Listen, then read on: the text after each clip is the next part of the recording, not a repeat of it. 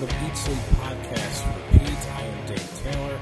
Kind of a short edition this time around because it's a little different because WrestleMania is broken up into two nights. So we're going to review WrestleMania Part 1 tonight. By the way, you can follow us online. You can share WrestleMania comments on our Facebook page, ESPR99. We are also part of a podcast, the only wrestling podcast for a couple of radio stations, FM 99, WNOR, and 106.9 The Fox. So you can find us online at FM99.com or 1069thefox.com. And by the way, you can also email us at ESPR at FM99.com. Love to hear the comments. Love to hear your thoughts on WrestleMania 36, Part 1. And if you're hearing this after Part 2, let me know how you feel about that part as well. And here's a couple of things as well in regards to reaching out to us. Many different ways you can do it.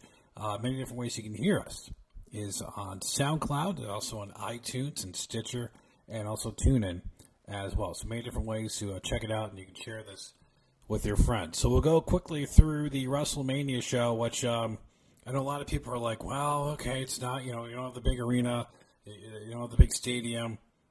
Some people may be planning on skipping the show. Maybe you thought, well, it's just not going to be the same. I thought the show was great. Because this is the point where we are, where we're going to have empty arena shows for the time being for who knows how long. We might not even have wrestling for a while. This may be it for the time being. So we'll run through the card and take out the not having a crowd aspect. Yes, there were some matches that, man, this would be great if they had a crowd. But I thought it made the dynamics different. First match was the pre-show match, which I didn't know we were going to get, was Cesaro taking on Drew Gulak. It was a short match. It was good for what it was. It's a shame that these guys didn't have more time. Drew basically stuck with trying to do a lot of submission holds, and Cesaro a lot of counters. And Cesaro gets the win with a new finishing move, which is very impressive, by the way. And it's nice to see Cesaro win, because I can't remember the last time Cesaro won on television. So that was the pre-show. We get the open, which was very interesting. It kind of felt like a movie in some ways. And they did some editing because there was no Roman Reigns in the graphic. But it was well done. It was a little odd, but it was definitely enjoyable. It definitely gave you the big show feel that it usually does for WrestleMania. Now, because we're not at the stadium, there's nobody to sing God Bless America. So what they did is that they did a montage of previous singers of God Bless America. They started with Aretha Franklin, and they went from Ray Charles. They had Willie Nelson there, Gladys Knight, a few other performers as well throughout the years. Boys to Men. No DX band, by the way. We did not get the DX band in the montage, which is probably a good thing. Even my cat agrees with that. All right. So the match starts off. The first match of the night is for the WWE Women's Tag Team Championship. And this was one of the longer matches of the night, but it was well done. It told a great story. This was probably Nikki Cross's best match of the night. It was Alexa Bliss and Nikki Cross taking on the Kabuki Warriors, Asuka and Kairi Sane. And it was one of those matches where it told a great story and a lot of moves back and forth. And it was nice to see Kairi Sane, because we haven't seen a lot of her lately as well. So it was just a good match overall. And Alexa Bliss and Nikki Cross get the win, and they become your new WWE Women's Tag Team Championship holders. And it's good for them. It was a great match, and I definitely see some big things for Nikki Cross in the horizon. And obviously the other stars are stars, but it's a good showing for her. The next match in the night was maybe the weakest match of the night. It wasn't bad, because going into it, you're going to get Elias versus King Corbin. You kind of knew what you were going to get coming into this. And, this was one that, I don't know, it was interesting because the face attacked the heel before the match. And then, then you're waiting for, the heel to get in the ring, Corbin. And then, basically be on his feet so the bell could ring.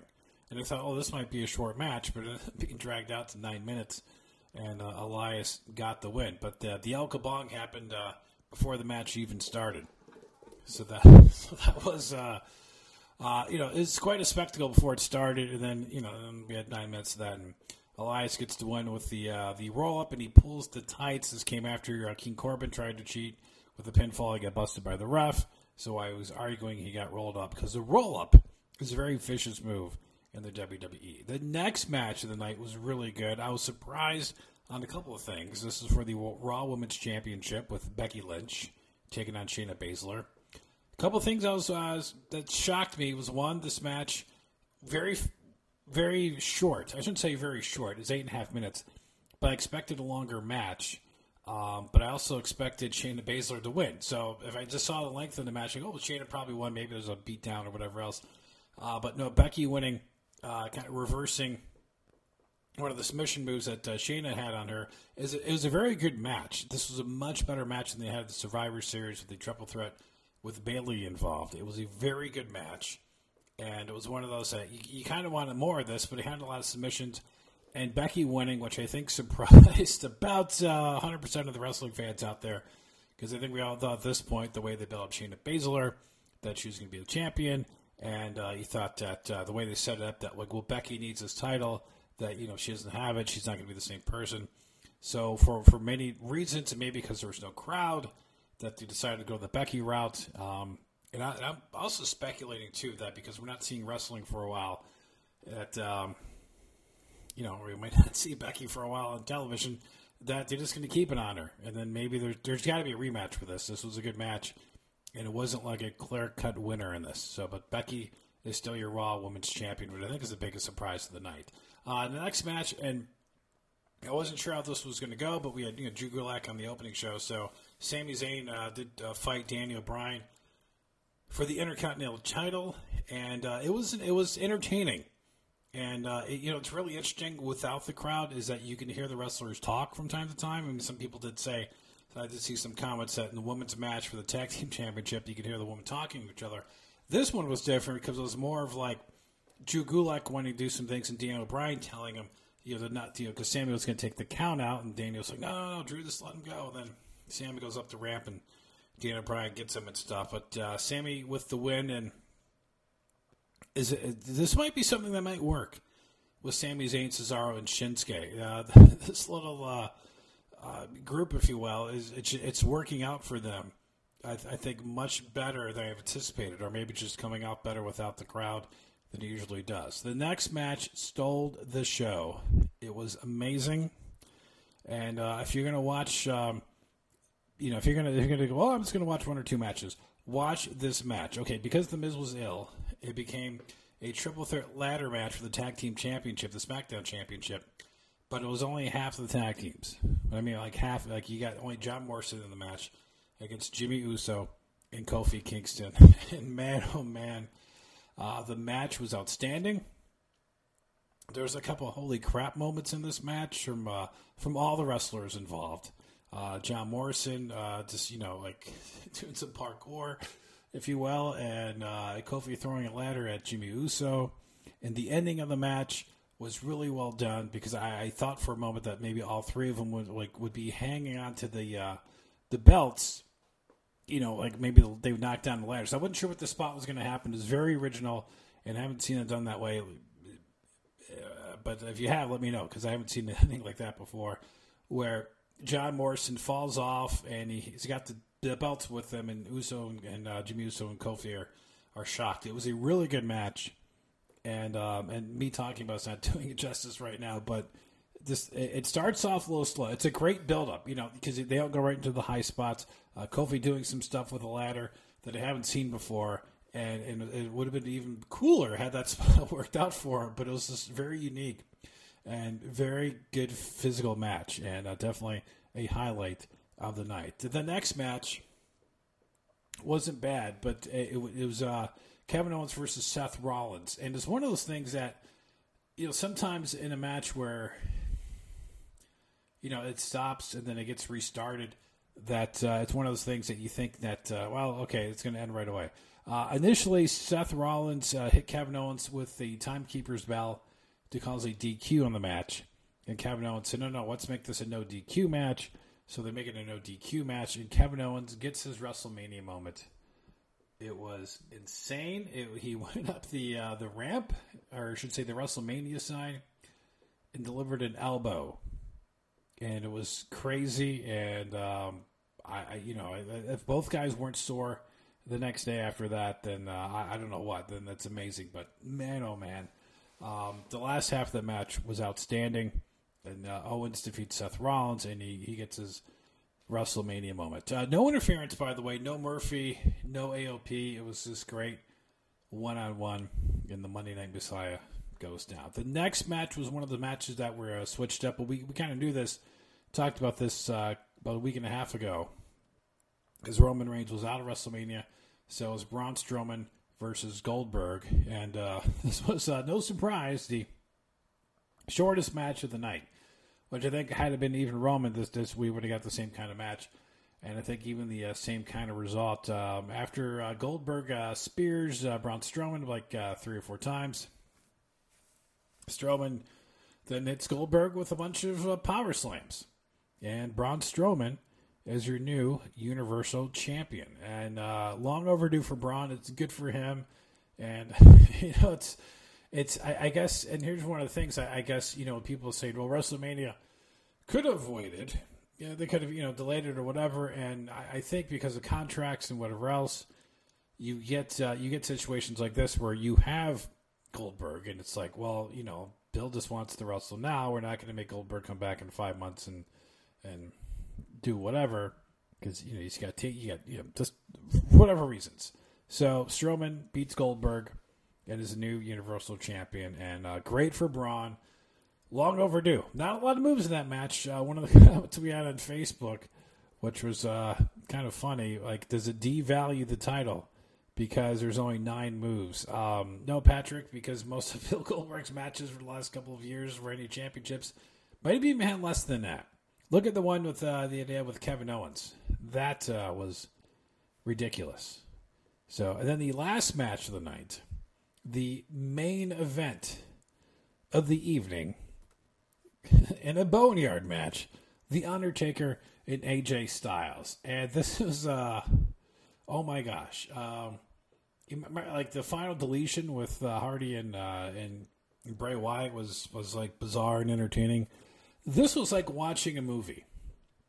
It was really, really well done. You're either going to love it or you're going to be scratching your head about it. But it was one of the most amazing things that you kind of forget that you're watching WrestleMania for a moment, and you're almost like sucked into watching to a movie. With AJ Styles showing up at a graveyard, and then it's kind of interesting because the hearse drives up, and the Good Brothers, open up. Well, you don't know they're the Good Brothers, but these 2 guys come out, open up the back of a hearse, and then bring out a casket, and AJ Styles pops up, and it's the Good Brothers. And then Undertaker shows up on a motorcycle, and no Michelle McCool, but just they throw down. I mean, this went on for, it did not feel like a half hour, but it went on for a long time, and it felt like a movie.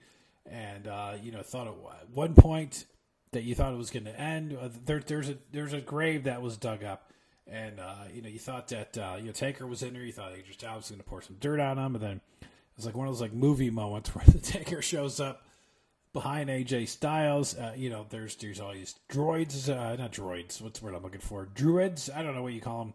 Bunch of guys that came out with their heads covered, and they attacked Undertaker. It was like a movie. Then they end up on top of a roof of this building, and Gallows gets thrown off, and then you got the other Tombstone pile driver to the other Good Brother, and then so that happens, and then AJ Styles gets thrown off the building, and Undertaker gives AJ a lot of respect. Gives him a lot of respect, which you don't usually see the Undertaker do. And then Undertaker throws him into the grave and dumps some dirt on him. You see AJ getting his hand up. So it's like he's not gone yet. And then and then Taker drives off. It was interesting. It was entertaining. It did not drag, which I was worried about when this was going out. It's like, man, they're going to drag this out, but they did not. It was really well done. It was the most bizarre WrestleMania match, other than I think the Boogeyman fighting with Booker T and Charmaine. at WrestleMania, which was a terrible match. Skip that one. But this was amazing. It was quite the way to end the show. By the way, this WrestleMania, I'm not going to count the pre-show match, but from 7 to 10. I mean, it was like a Monday Night Raw packed in with 8 matches, and you didn't have many interviews and stuff.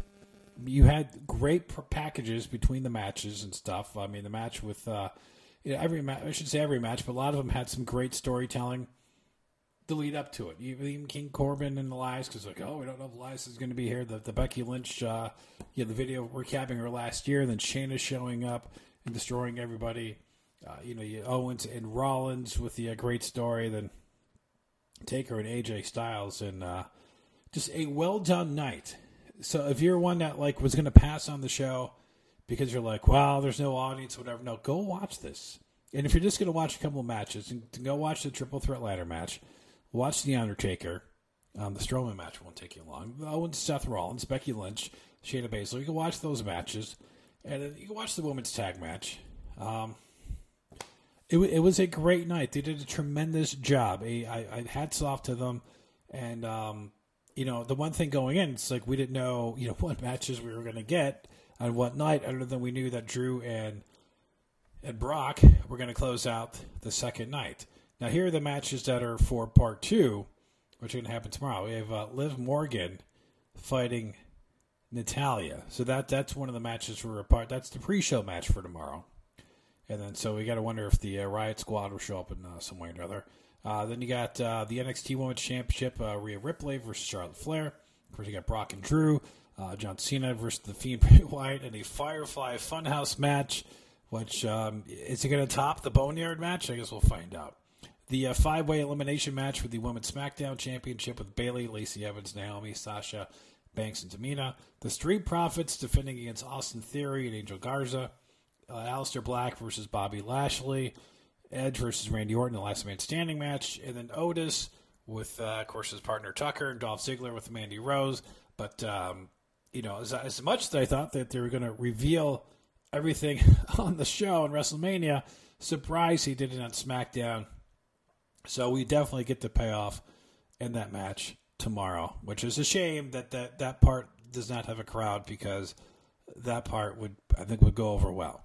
But there you go. Share your thoughts on our Facebook page. We did have a couple of comments on the show. Philip writing that the Boneyard match is pretty good. All the other matches could have been better. And so we asked him about that. And he said, I think the Universal title match could have lasted longer. Kale versus Rollins should have been a no DQ match from the beginning. I'm looking forward to what tomorrow holds for us. I am too. Aaron said I was very pleasantly surprised with the Boneyard match. Kale Rollins was pretty good too. And Joshua said it was entertaining. And then Pat was asking if a title match only has 9 moves, does it evaluate the Universal title? Yeah, I'll go with no on that. But please share your comments. I had a running feed as well on Facebook. And like I said, we don't do spoilers on the show, because the last thing you need is, you want to go scrolling through and it's like, oh, this happens or this person returned. And, just don't want to do that. So, follow us for the non-spoiler feeds, if you will. And that's ESPR 99 on Facebook. And thanks for listening. And again, thanks for, you always listen to us on TuneIn, also on Stitcher, on iTunes, and also on SoundCloud as well. And you can always email us your comments, espr@fm99.com. So we will do this again. And by the way, if you want to check out the previous episode, that was a preview of WrestleMania 36 with our predictions. And then we will be back after WrestleMania 36 Part 2 and give your thoughts on that show. Until then, thanks for listening. My name is Dave Taylor. And until, I guess, tomorrow, we'll do it again. We'll Eat, Sleep, Podcast, and repeat.